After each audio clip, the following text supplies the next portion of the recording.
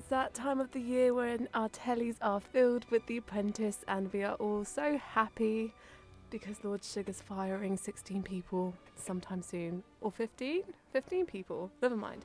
Anyway, so today we have stolen Lord Sugar's cutest candidate and the most smartest one as well, shall we say. Anyway, so Sabrina's here from The Apprentice. Hello! Hello! And thank you so much for joining us today. I am absolutely thrilled to be here. Very, very excited. So I understand there are some things you can't talk about, but we have to talk about The Apprentice a little bit because I am a major fan. That is okay. I will not give any spoilers away, but I'm sure we will have a whale of a talk. Okay. I'm going to turn the music off now so that we can all hear each other very well. So, Sabrina, hello. Hello. I know I just said that before, but it's so exciting that you're in the studio. I am thrilled to be here. It is definitely nice to have a week off our tasks. Oh, nice. Oh, yes. Okay. So let's talk about, first things first, let's talk about how you got to be one of the 16 candidates. So I applied when I was watching the show last year. At the very end of each series, we have kind of do you think you could be Lord Sugar's next business partner? And I filled out the online application, and 60,000 people later, somehow, they have chosen me to compete in this year's show. I think that's the most fascinating thing that me and Clive have found about the whole thing so far. 60,000 down to 16. That's a pretty big job, yes. And how do they do it? So what's the time scale between the time that you apply and the time that you're sieved out? So it's an absolutely huge application process.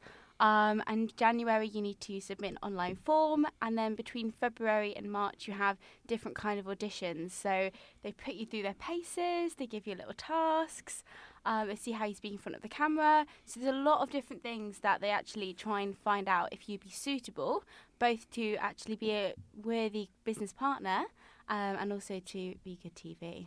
Oh my gosh. So are some of those tasks, if I can ask this, are some of those tasks the sort of things that you later end up doing on the programme?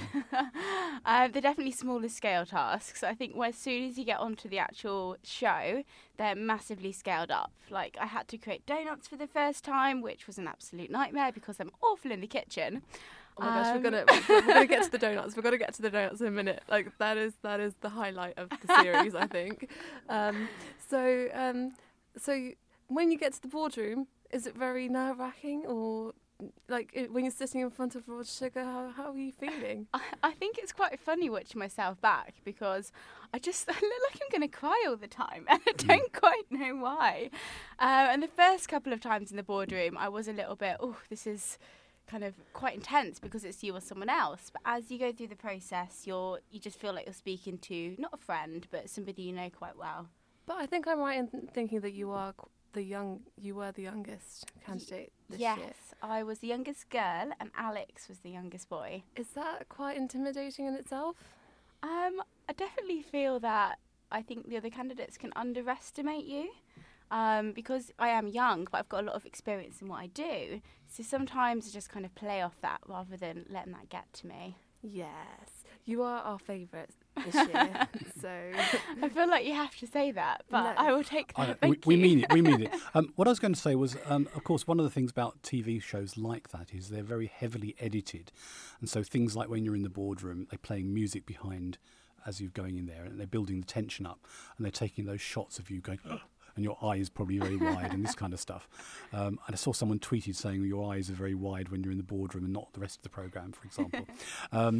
So I mean, that is very different from the reality when you're doing it. I can see that because the editing is obviously done very slickly, and it creates an impression. It's designed to do that. Yeah, I mean, the edit's amazing. There's hundreds and hundreds of hours filmed, and it's all squished into 30 minutes for the actual task. And there's, sometimes you have to kind of redo walk-ins, walk-out, etc. However, in the boardroom, absolutely everything you see is everything which happened. So the boardroom is, although it is edited, it is it's all live, I guess. Because last week you were in the hot seat, were you not? Yes, I was unfortunately in the bottom three. That was very, very nerve-wracking. But you were project manager, so in a way it was because it was because you were doing your job properly and telling everyone what to do properly and swapping the right kind of people. Yeah, I mean, it was fitness week, and my whole background is, personal training, tennis, so I thought 100% I had to put myself forward. Obviously a bit upset that we lost. I don't well, I was watching it obviously, and I think that you definitely made all the right decisions. So there you go. My opinion is the most important, isn't it, Clive? Absolutely, I couldn't agree. Unfortunately, I didn't see that, so I can't really comment. I'm sorry about that. But I'm right, right? Of course, you're right. Absolutely, I never disagree. I'm going to agree with you there as well. Okay. Thanks. So we have to talk a little bit about donuts. Yes. How do you come about making the perfect donut? Not the way that we did it. I can't say that any of us made the perfect donut. But it was 2 a.m. We had basically a really short demonstration of actually how to make the donuts. And then we're thrown into a kitchen. We've had about 3-4 hours sleep at this point. And I was in charge of quality control. I think this is important because this is the thing that we as viewers, we don't know. And we don't actually... We can't really... I mean, we're watching and we're thinking, oh my God, what are they doing? But then you are actually there and it's like crazy hours and like you don't actually know that you're actually trying your best to do something. Yeah, I mean, it's quite intense. We were trying to make 500 donuts and I think we made about 100 and something. So Clive, what would be your perfect donut? I don't know. I don't really eat donuts much because there's sugar. I don't eat too much sugar. How about this? How about a donut with chocolate and chilli? Chocolate and chilli. Chocolate and chilli goes together quite nicely, actually. I don't know how that happened. I mean, like from what I saw on The Apprentice, I don't think you'd like it. Okay, I'm not quite sure what you mean, but for example, I was just suddenly thinking chili con carne with chocolate stirred in is actually a good recipe. But that's not the same thing as what you're talking about, is it? No. I definitely think Jasmine, I think chilli and chocolate is a fantastic idea, but the amount of chilli they put on was the issue. Yeah, I saw that. Okay, I'm getting it. The funniest thing was when that woman took a bite and she put it in the bin. that was I have classic. Such a bad confession to make from that donut task. Go I on. never actually tried one of the donuts. I was too scared. Oh my gosh. I was worried about how they taste. What did they say about chefs? They always have to try their food, no? Obviously not. Well, the one thing that also got me was tea on donuts. The actual tea. Have you ever seen tea on donuts? Sprinkling tea on it? Yeah. That does seem rather strange to me, yes, I have to say. Well, we're given we're allowed to pick certain ingredients. Mm-hmm. And I guess looking back, it made sense to infuse the tea in the donut or something. Right. But apparently we thought it was a great idea to sprinkle tea onto the donuts. Well, it's certainly original. Were you supposed to be producing original flavours? British flavours. British flavours. So tea and biscuits on donuts. Oh, yes, I see. Okay. I think that's actually a very creative idea, and in the moment I feel like that would have been very good. But then I think in the moment I wouldn't have thought about actually making tea and infusing it with the donut either. I think clotted cream and strawberry jam would be more British to me, but there you go. I feel like you can be on The Apprentice now. Oh, thank you. Amazing. What's the age range? I'm joking. Okay, so we're done a little bit with The Apprentice because that's all that we can talk about since there's only been 4 weeks. I know. Are you excited for the days to come? I'm really excited. Obviously, I've kind of know what's happened. However, it's also wondering what's happening in the edit. Oh, nice. So there are some really exciting tasks coming up. I think the producers have hit the nails on the head on what the best funny tasks are this year. Yeah. I'll have to say that this series is actually one of my favourites, and it's probably got the best tasks. Yes. So are there some tasks that you do that actually don't get into the TV programme? No, every single task is aired. Hmm. I think they'd go to too much effort to trying to coordinate everything within the programme than not to show it. Right. I have a question. Is Lord Sugar allowed to change his mind about who he fires? Oh. Oh, I think you may have stepped on something there. I literally just thought of that question right now.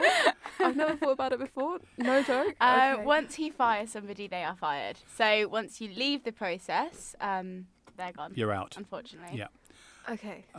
Thank you. Okay.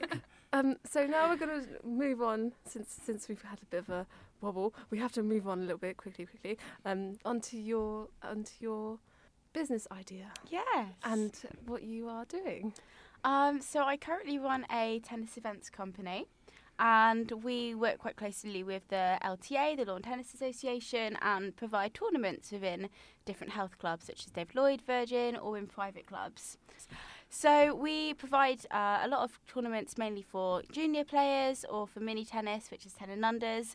They come to events, have a great time, and then they go home with their mums and dads. So, I mean, an event is like a tournament where there's a competition and they go away with a cup and a certificate. That sort of thing is basically what you're doing. Yeah, so let's pretend that we had, 8-year-old Molly. She was in the studio.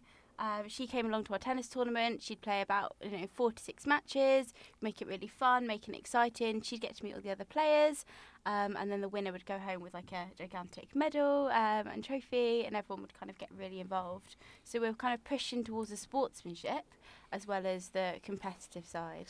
So I hear that you're not just suddenly woke up and thought about this. I feel like you're a little bit of a tennis star yourself. I have grown up playing tennis. I've played up since the age of 7. And I actually started running tennis tournaments when I was 15 years old. And I thought I could do it a lot better than how my boss was doing it. So I learnt the trade, and then I started up the company myself. So we were going to ask if you being 22 is quite daunting. However, when you're 15 and you're running tournaments, is that not a little bit intimidating? Or do you not get people saying, oh, what do you know, sort of thing? Yeah, I think because I've grown up in the tennis world, I completely understand where the parents are coming from. As I'm a tennis coach, I understand where the club's coming from. So I think it's a massive built-on experiences, which is why. Wow. However, there was a lot of improvisation at 15. Suddenly, I feel like we understand why you got sieved out from that 60,000 candidates. Okay, that's good. There you go. Yeah. Sorry, I just wanted to ask the question. I mean, I'm not a member of a tennis club now, but I have been a local sort of private tennis club. And obviously they do tournaments and so on. It's quite a normal thing to do. So I'm not quite getting... You're presumably targeting people who aren't doing those tournaments and you're suggesting it to them because obviously a lot of clubs do run their own tennis things. It's all volunteers. It's a big job. I know that. So perhaps somebody coming along saying, I'll organise it for you, don't worry, is actually a really good business deal. I can see that. But is that really your approach, or is it you're going in to improve what they're doing? You're going in to suggest it where they haven't got it? So we go in as a third party. So at the moment, a lot of tennis clubs have so much going on, and they'd rather outsource the actual competition space. So we go as a third party into different clubs and run all of their tennis tournaments. Right. And so you've expanded from 1 or 2 of those. You've now got, I think, about 12, is it? I've lost count. I saw on your website you had lots of places. Yes, I started off at David Lloyd in Northwood.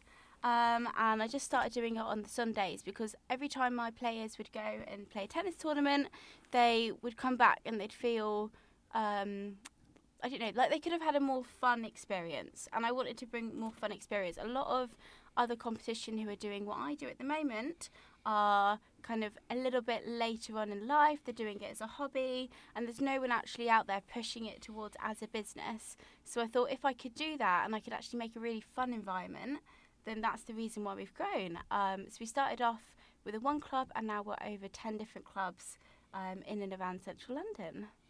So you've got a team of people working for you. Have you got sort of full-time staff, or is it part-time staff, or so as and when you need them, you've got a pool of people you call on? 0-hour contract. Well, I didn't say that. I have an amazing team. I've got my little head office team, and there's 8 of us. And then we also have about 30 self-employed referees and event hosts who come into the venues and actually host on the day. So it's quite a big operation at the moment. Certainly is. And presumably you expect to expand it even further. Do you have sort of aspirations to be nationwide, or? We have some very exciting contracts coming with some big brands. So we're just working on them, but that could be a massive, massive deal, and I'm very excited as soon as they are signed. That certainly sounds very exciting, doesn't it? And you haven't moved into St Albans yet, but you will be. I will be at David Lloyd Hatfield from November running their mini tennis competitions. I don't think there's a David Lloyd in St Albans, is there? Not in St Albans, No. I don't think. Oh, they are. But it's close enough. It's even, close enough. even big enough Reasonably. vacancy, yes. Okay. Right. So I suppose the question I'd like to ask you is really sort of looking to the future. I presume, obviously, in business you do plan things. You start doing 3 years and 5 years and so on. Yes. And so I wonder, have you got a sort of idea of where you think you're going to be in 5 years or 10 years' time? Ooh, well, I have got a massive ambition to be in the Forbes 30 under 30, but how I get there is going to be a bit of a struggle. I'm sure you will have a lot of people rooting for you. Don't worry. But that is my ambition by the age of 30. I think to get there, I'd definitely like to be known in the tennis kind of event world business. We're about to launch our corporate events, so we're bringing in companies that either come into network or to team build. And then also I think there's a massive gap in the women's tennis clothing market to have some actual sexy tennis women's wear. Empowering tennis women's wear. I feel like you're going to need some models for that. Right. Well, you're more than welcome to join me. Wow. I'm in it. Okay, you've got There you go. you've got that in on tape. Yes, well, it's not tape anymore, but anyway, you know what you mean. Okay, well, so what else do we want to ask about? Oh my gosh, I think you are so exciting, and you just brought in like a breath of fresh air into the studio. Like I feel like Aw. everything's just suddenly become a lot more amazing, and I feel like you have to do it, because as a young person myself and a woman, a girl, whatever, I feel like you have to do it for us. I will So try. You will have lots of people rooting for you, behind you, and everything. So, yes. Yes, must agree with that. Well, so good luck in the future is, I suppose, the thing to leave with. And thank you very much for coming to see us. Thank you. Absolute pleasure speaking.